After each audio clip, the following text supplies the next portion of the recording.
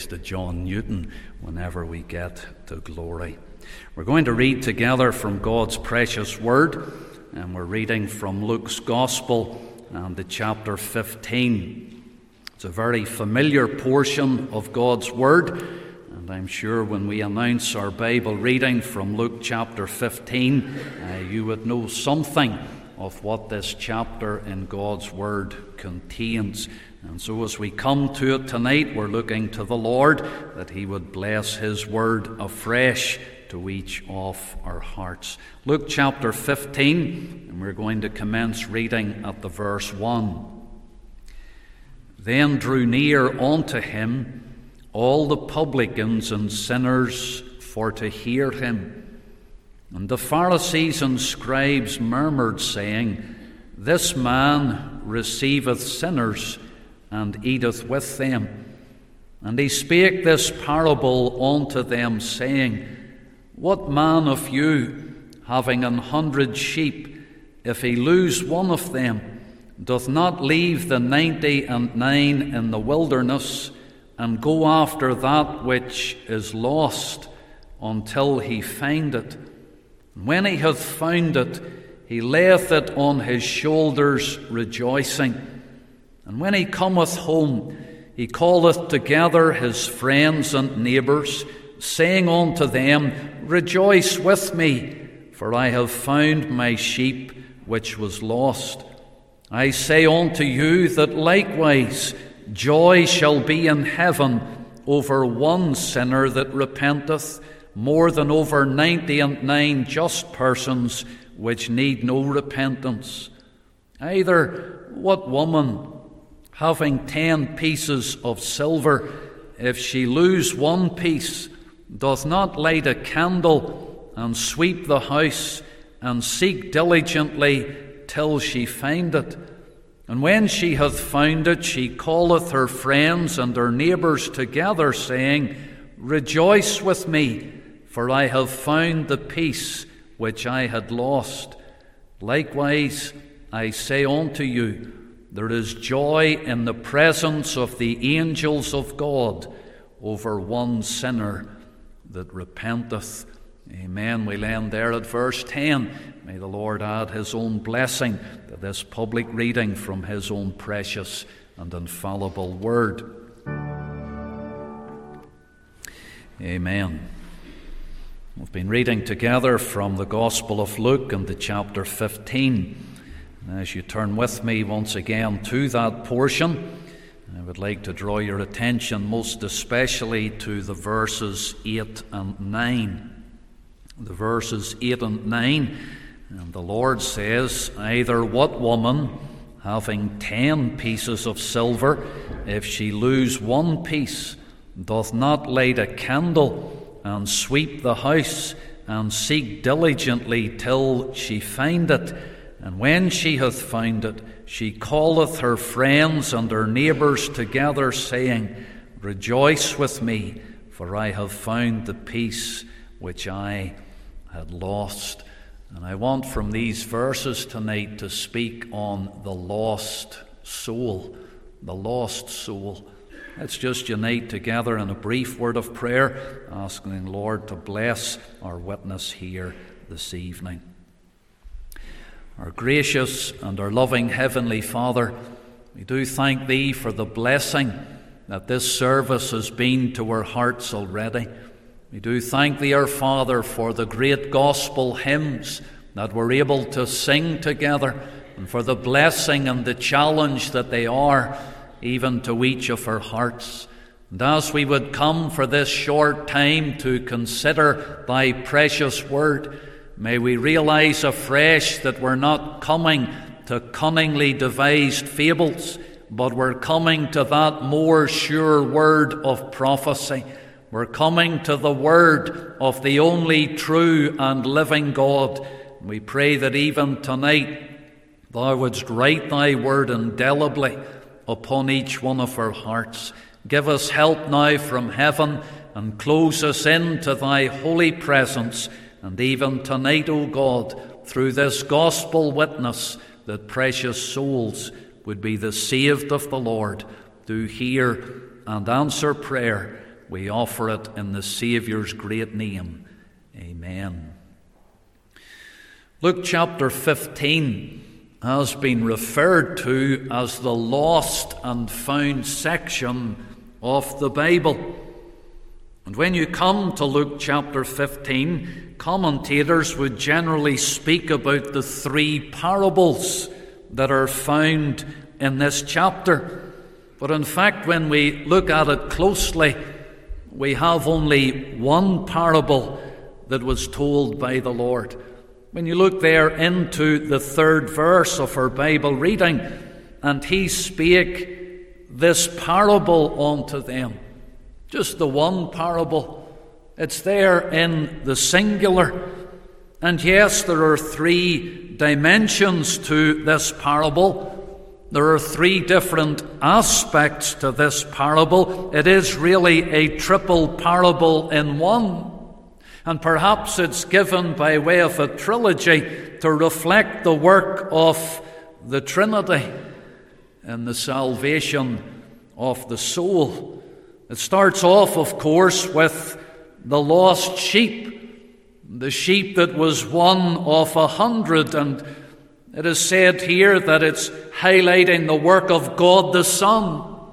And of course, he is the good shepherd and the great shepherd and the chief shepherd. And he's the shepherd who loved the sheep. The shepherd who laid down his life for the sheep. And he is that loving shepherd that is pictured there in the first part of this parable.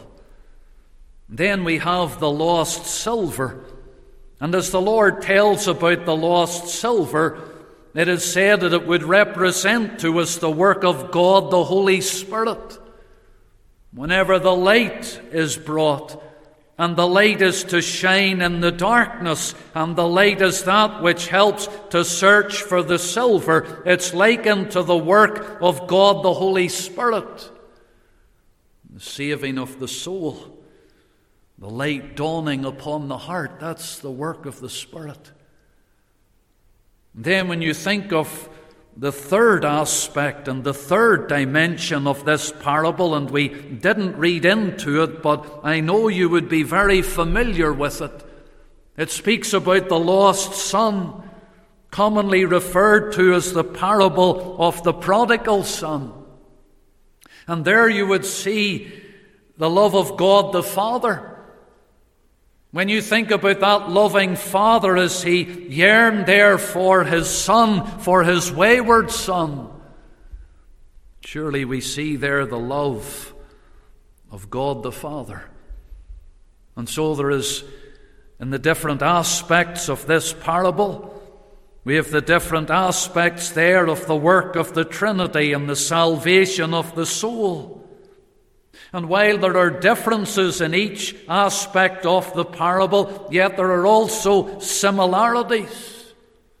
There are central truths which are running right through the whole of the chapter. That central truth is the recovery and the restoration of the lost. The recovery, the restoration of the lost. The lost are being found. And whenever they're found, we find as well that there is great rejoicing. You look at the 3 different illustrations that are given of that which was lost and that which was found. On each occasion, there's great rejoicing. The lost is found. And weaved right through the whole of the chapter, you would see the concern for the lost, the compassion that there is on each occasion for that which was lost. And the shepherd who had lost one of his 100 sheep, he left the 99 and he went after the sheep that was lost. And he had a concern and a compassion for the lost sheep. At the end of verse 4, he searched for it, it says, until he found it. When you think about the woman in her text of Scripture in the verses 8 and 9, and she searched for the lost silver, and she had that concern for that which was lost, and at the end of the 8th verse it tells us that she sought diligently till she found it. She had found that which was lost. And then the father, the concern that he had for his son, the compassion that he had for his son, he never forgot about his wayward son. He would have thought about him each and every day. And in verse 24, he says, "For this my son was dead and is alive again. He was lost and is found." And they began to be merry. And you see the three different aspects to this one parable that was told by our Lord and Saviour.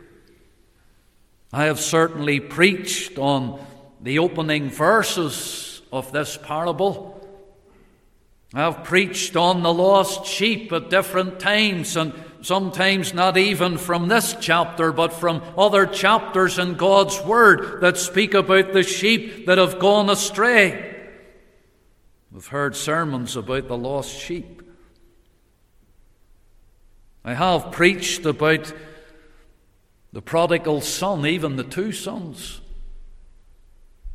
Preached about the rebellious son that went off into the far country and wasted his substance in riotous living. I've also preached about the respectable son, the one who stayed at home with the father.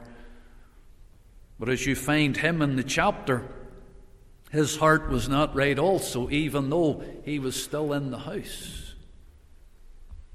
And so while I've preached on the beginning of this chapter and I've preached on the latter part of this chapter, I don't ever recall preaching on the lost silver. You're more likely to hear a sermon on the lost sheep or the lost son, but tonight I want us to focus on the lost silver. And it speaks to us about the lost soul. And firstly, we think about the significance of the lost silver. Look again there with me at verse 8. "Either what woman, having 10 pieces of silver, if she lose one piece?"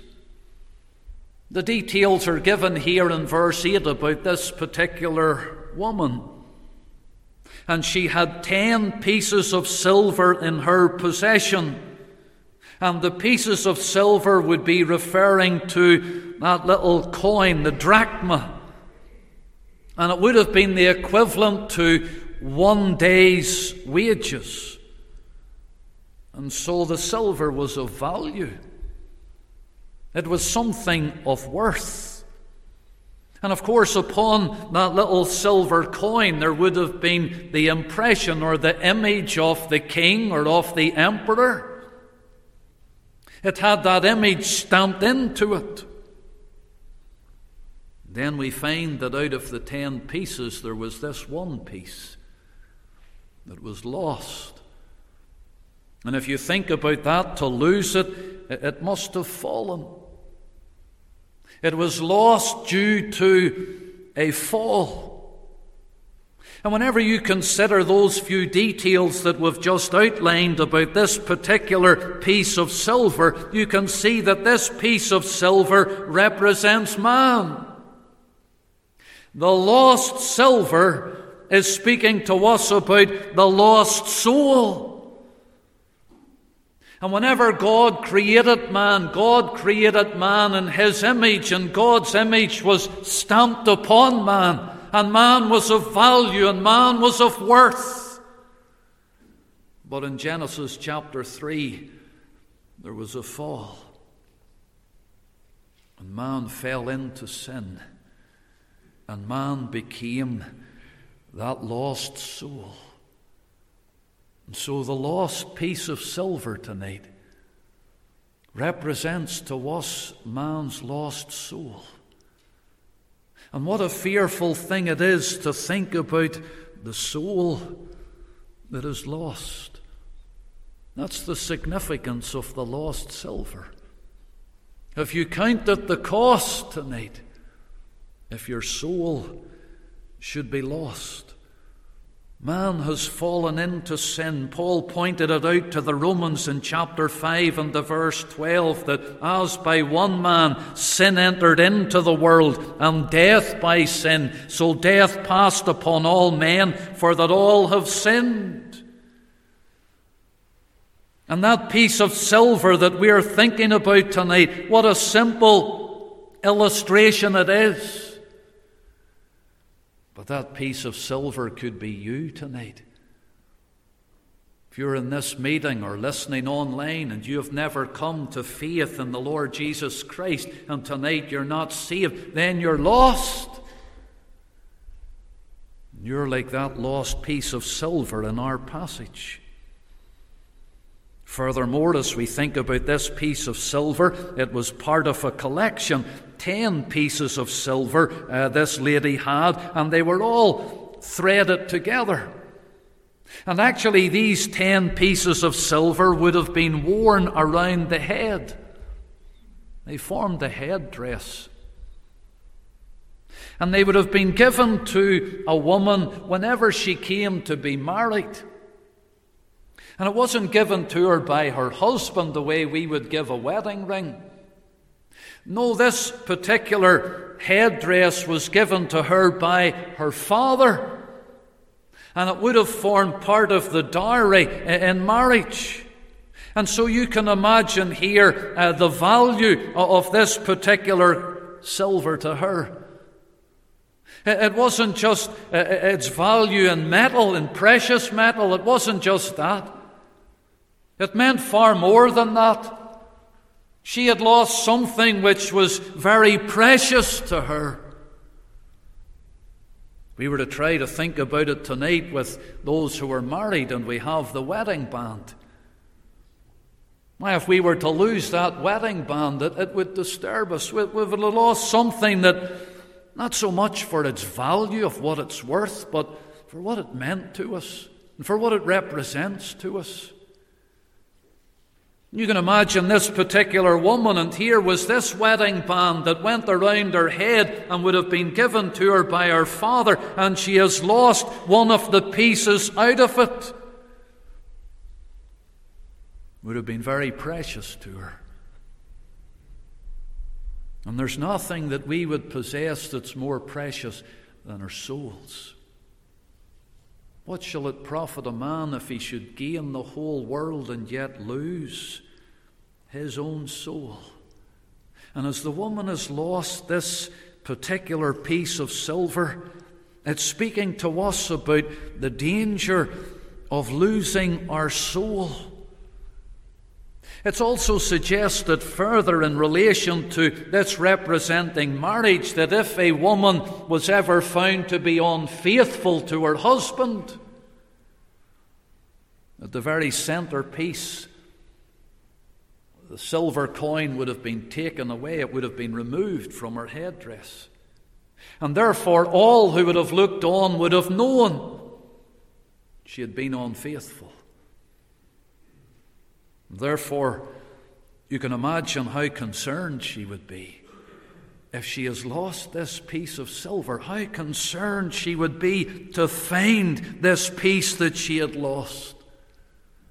And that's where we can see tonight the concern that's right through this chapter and right through this parable. It's the concern for the lost soul. That's the significance of the lost silver.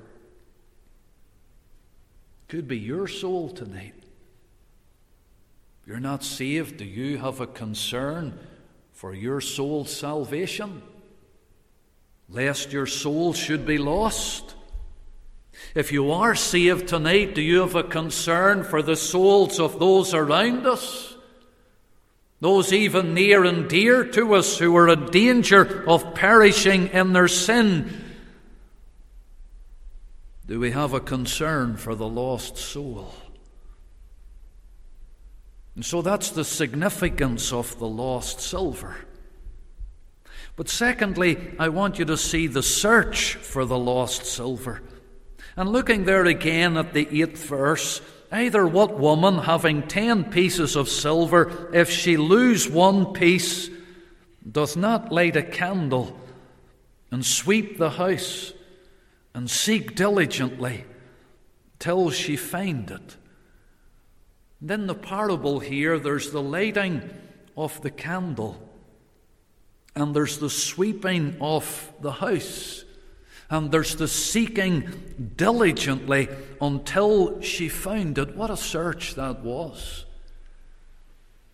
When you think about this piece of silver, it was lost in the dwelling. It tells us that it was lost in the house. It was the house that she was searching. I don't know if your house is like my house, but there's many's a time when we lose things. Mostly it's keys. Whenever you go out, where are the keys? And you know they have to be in the house because the car's sitting at the door, so the keys are in this house somewhere, and you begin to turn the house over in search of it. And then you find them maybe in a pocket. Could be the very jacket that you're wearing. Could be the drawer that's right beside you, but they were really right before us the whole time.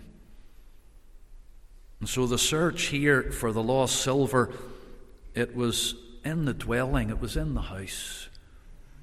It wasn't far away. You know, the lesson there is to teach us the nearness of the lost. The nearness of the lost soul. As we commenced our gospel meeting tonight, I mentioned about those words of the hymn, and whenever the hymn was penned, the writer of the hymn said, "Far, far away, in heathen darkness dwelling, millions of souls forever may be lost." But times have changed since that hymn was written. They're no longer far away. They're not far away. They're in the dwelling. You could say tonight, perhaps even in this house, right before us, maybe in your house, maybe within your family circle, maybe with those that we would rub shoulders with day and daily. Oh, they're not far away. It's good that we have missionaries, and it's good that they're willing to obey the Great Commission, and as the Lord leads them to go to the far-flung corners of the world. But sometimes we forget the heathens right here. They're on our very doorstep. The hymn we were singing, "If you cannot cross the ocean and the heathen lands explore, you can find the heathen nearer. You can help them at your door." This lost silver was right there in the house. It was nearby. And then you can see as well, as they searched here, that it was lost in the dark. The very fact that the woman had to light a candle. The houses there in the east had few windows. And therefore inside of the house it would have been very dark. And therefore, if she was going to search for something as small as that little silver drachma coin, she needed a light. And that light represents a number of things. The light, of course, represents God's Word, the light of Scripture. And in the searching for precious souls, we need the light of God's Word. The psalmist said in Psalm 119 and the verse 105, "Thy word is a lamp unto my feet and a light unto my path." And thank God the entrance of God's word is able to give light. It illuminates the darkened heart. The light of God's word. As we seek, as it were, to search for souls and to see souls rescued and souls saved, and souls that are lost being found, We need to use the light of Scripture. But that light also speaks about the Holy Spirit of God. And there, to the heart of the lost soul, we need the Holy Spirit of God to work, and there to illuminate the heart of that individual. And here, as you think about that lost silver, and it's lost in the dwelling, and it's lost in the dark, it represents the darkness of this world. The darkness that is all around us. They need the light of God's Word. They need the light of God, the Holy Spirit, to take away the ignorance, the darkness of sin. The lost silver, not only lost in the dwelling and lost in the dark, but it was lost in the dirt.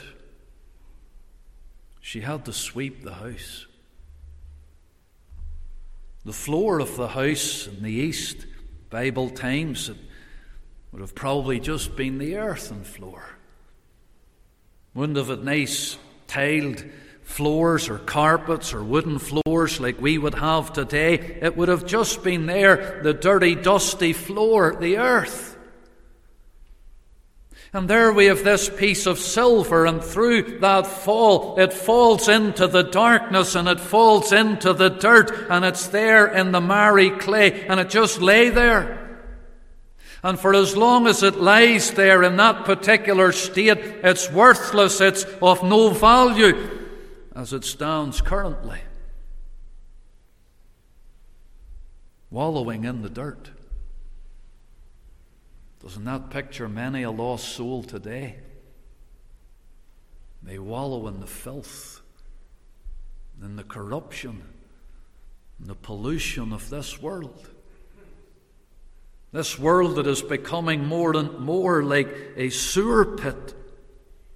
We spoke this morning something about the bondage of corruption and how many are held in that bondage of corruption, and the world lieth in wickedness today. It's so full of pollution. And so many are willing, it seems, to lie in the dark, to lie in the dirt. The Lord said in John 3 and verse 19, light is come into the world, but men loved darkness rather than light, because their deeds were evil. And the soul just remains there lost. And humanly speaking, we need to search out the lost soul. And we can think of the depravity of man's heart, and it's all too evident today, but thank God there are those just like this woman. And they're willing to serve, and they're willing to search for that which is lost. They care enough to search.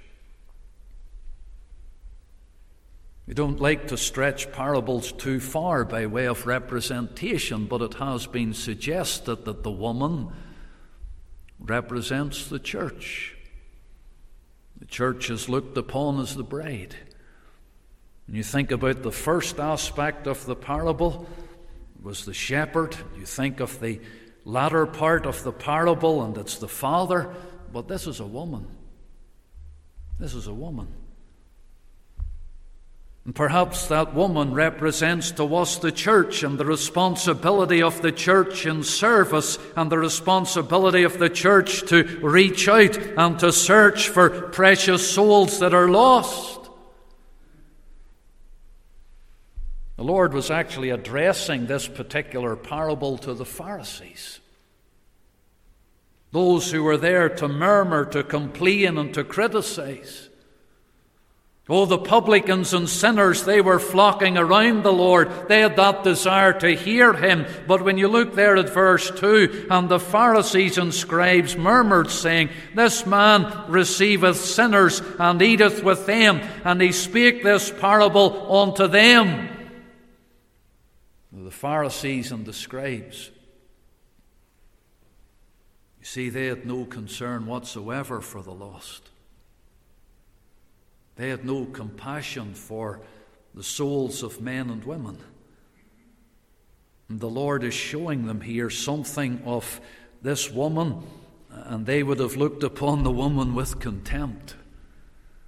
They would never have wanted to put themselves in the place of a woman. No, the Lord addresses here the woman in this parable who was willing to serve and to search, and she sought diligently, it says. That word diligently means carefully.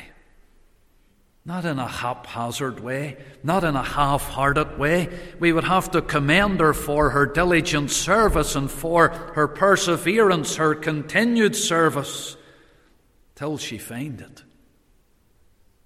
She's going to keep seeking and keep searching. There is a promise for those who labor for the Lord. The Lord has promised that He will bless their labors. He says, "Let us not be weary in well-doing, for in due season we shall reap, if we faint not." The Lord blesses faithful labours from His servants. And so the significance of the lost silver and the searching for the lost silver, but finally and very quickly, the success in finding the lost silver. Just look at verse 9. "And when she hath found it, she calleth her friends and her neighbours together, saying, Rejoice with me, for I have found the piece which I had lost." Oh, the Lord here is showing that diligent labour will be blessed, and the woman, as she seeks diligently until she finds it, and there's something of a human side in the rejoicing, she calls her friends and her neighbours together. They're all rejoicing. Representative, perhaps, of God's people on earth. And every time we hear of another soul that gets saved, we rejoice. We rejoice. There's no greater joy than to hear of precious souls getting saved and coming to faith in the Lord Jesus Christ. Maybe it's a little boy or a little girl in the children's meeting in the Sabbath school. Maybe it's a young person through the youth fellowship. Maybe it's an older person in the family or in the congregation. Just a couple of weeks ago, within the past 2 weeks, I was with a man who had just got saved. He was in his 90s. But we were able to rejoice together. Another soul that had come to the Lord Jesus Christ. Rejoicing on earth. If you look at verse 10, where we finished our Bible reading, the Lord says, "Likewise," and He's lifting us here now from earth to heaven, and He says, "Likewise I say unto you, there is joy in the presence of the angels of God over one sinner that repenteth." And here's heaven's joy. The joy of heaven is as a result of a soul that repents of their sin and trusts in the Lord Jesus Christ. Sometimes the question would be asked, how much do those in heaven know about what's going on the earth? How much do they know about what takes place? Well, we couldn't answer that definitively, but we know from this passage that they know when a soul gets saved. They know that. There's joy in the presence of the angels of God over one sinner that repenteth.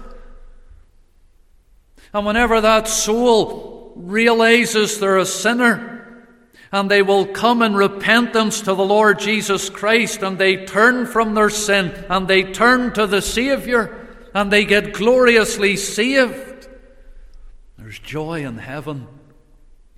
Joy in heaven. Oh, tonight, dear unsaved soul that is lost, we want to rejoice with heaven tonight over your soul's salvation. to rejoice with heaven over hell's defeat. The Lord Jesus Christ said in Luke 19 and the verse 10 that the Son of Man has come to seek and to save that which is lost. The Lord is seeking the lost soul tonight. Know that there would be joy, not only here on earth amongst the people of God, but there would be joy in heaven. Heaven's a place of joy. In Romans 14 and the verse 17, it tells us what the kingdom of heaven is made up of: righteousness and peace and joy in the Holy Ghost. And in heaven there's ultimate joy, there's unending joy, there's unspeakable joy, permanent joy, a rejoicing that will never be disturbed. But oh, for this joy tonight. Notice it says in verse 10, one sinner. God's interested in the individual, just the one. Whenever it was the lost sheep, it was just the one lost sheep. Whenever it's the lost silver here, it was just the one piece of lost silver. Whenever it was the son, it was the one son that had gone astray to the far country. And whether you look at it in verse 7 or you look at it in verse 10, it speaks about the one sinner that repenteth. Though that one sinner would be you tonight if you're not saved. Oh, for the joy of hearing of that precious soul that would come to faith and trust in the Lord Jesus Christ. May the Lord bless His word to each of our hearts this evening. We're going to